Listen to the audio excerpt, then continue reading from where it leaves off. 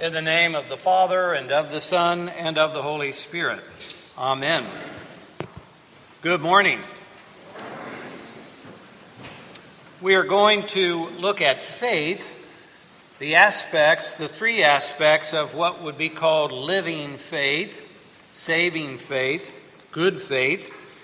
Before we do that, we want to welcome Danny and Leon back from Poland. We're glad you got back safely and are among us today.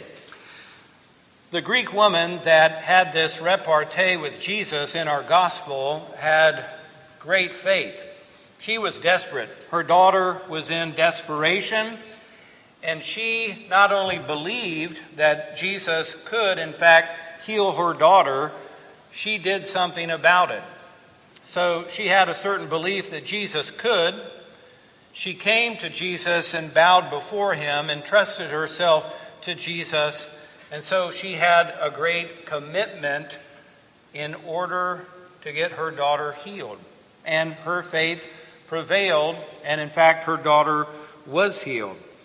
In the book of James today it says, faith, if it is by itself without works, is a dead faith. Now I grew up in a tradition that emphasized faith so much that it was almost not a good thing to do any good works because somehow it might get all mixed up. But there's no unclarity about faith living itself out in good works in James or in Paul or in Jesus, and I intend to speak a little bit about that.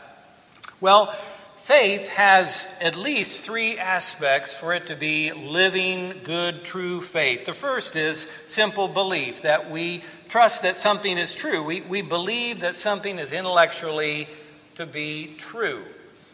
But there's more than that, because the next aspect is actually trust. Trust is not just intellectual, it's personal. It's relational. Now, if you have a child, you may believe that someone could take care of your child. But it's a lot different than entrusting your child to their care and driving off and leaving your child with them, because trust is personal, relational. There's a lot more on the line. And so not only do we believe and trust in God and everything He has done for us in Jesus Christ, we entrust ourselves, our lives, our will, our plans, our heart to God. So belief, trust, and the third aspect is commitment or fidelity. Fidelity. It's interesting to note that Martin Luther actually replaced the word in his day that was normally used for faith, the Latin fide. Fide was the intellectual acceptance of a list of propositions, like I believe the points of the creed. But Martin Luther emphasized the fact that fiducia, that fidelity, that a more personal trust and commitment was involved in what would be called living or true faith. And in fact, fiduciaries are still often called trusts, because there is that connection in the language. So, belief, trust, and then fidelity or commitment. Sam Todd, who's written a great introduction to the Christian faith, says fidelity is ultimately the meaning of discipleship. Christian faith is keeping faith with Christ day in and day out, year in and year out, even when I'm not getting any joy, peace, enlightenment, or consolation out of it. That aspect of fidelity, of faithfulness, is necessary for saving faith.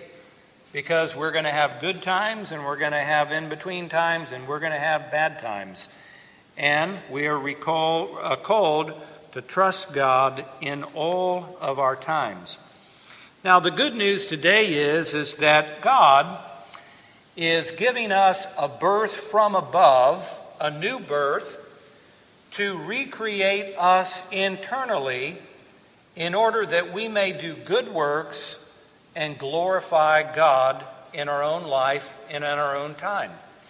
Last week in the Epistle of James, it says this: in fulfillment of God's own purpose, God gave us a birth by the word of truth, so that we would become a kind of first fruits of his creatures. That means a new type of creature that God could move and work in and through to do his will in his own creation, and he would be glorified in that. So, in fact, what we have John in John 3, the new birth, the birth from above. James, the apostle, there is the birth, the new birth by his word. And in Paul says this. Now listen to this, because this is right in that passage where people want to emphasize faith so much. This is Ephesians 2. For by grace you have been saved through faith. And this is not your own doing, it is a gift of God, not the result of works, so that no one may boast. And the people that want to emphasize faith, they stop right there.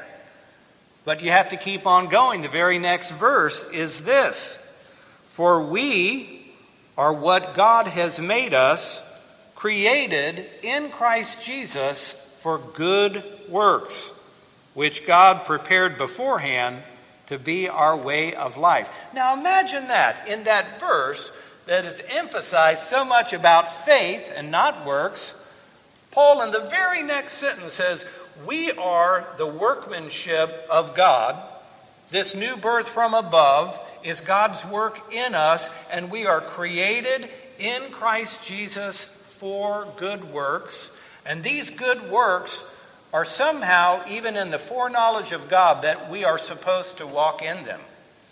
And anybody that knows Rite One knows the final prayer talks about the good works that God has prepared for us to walk in. It's just a quotation of this verse. Now Jesus, so you've got James, you've got John, you've got Paul, even Jesus. Even Jesus says good works are really good. Don't fear them. Jesus said in the Sermon on the Mount, you are the light of the world. A city built on a hill cannot be hid. No one, after lighting a lamp, puts it under a bushel basket, but on the lampstand, and it gives light to all in the house. In the same way, let your light shine before others, so that they may see your good works and give glory to your Father in heaven. Faith, living faith, true faith, always works itself out in love and good works. They always go together. There's no separation of them. So God is giving us a new birth from above. God is giving us something that we don't have in and of ourselves. It is a recreation on the inside, and that recreation makes us jealous and zealous for good works. We're created in Christ Jesus for good works, Paul says. That we would actually live in these good works as a way of life. It's the way of eternal life.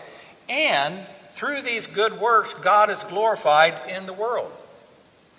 Now, this is actually the blueprint for our life.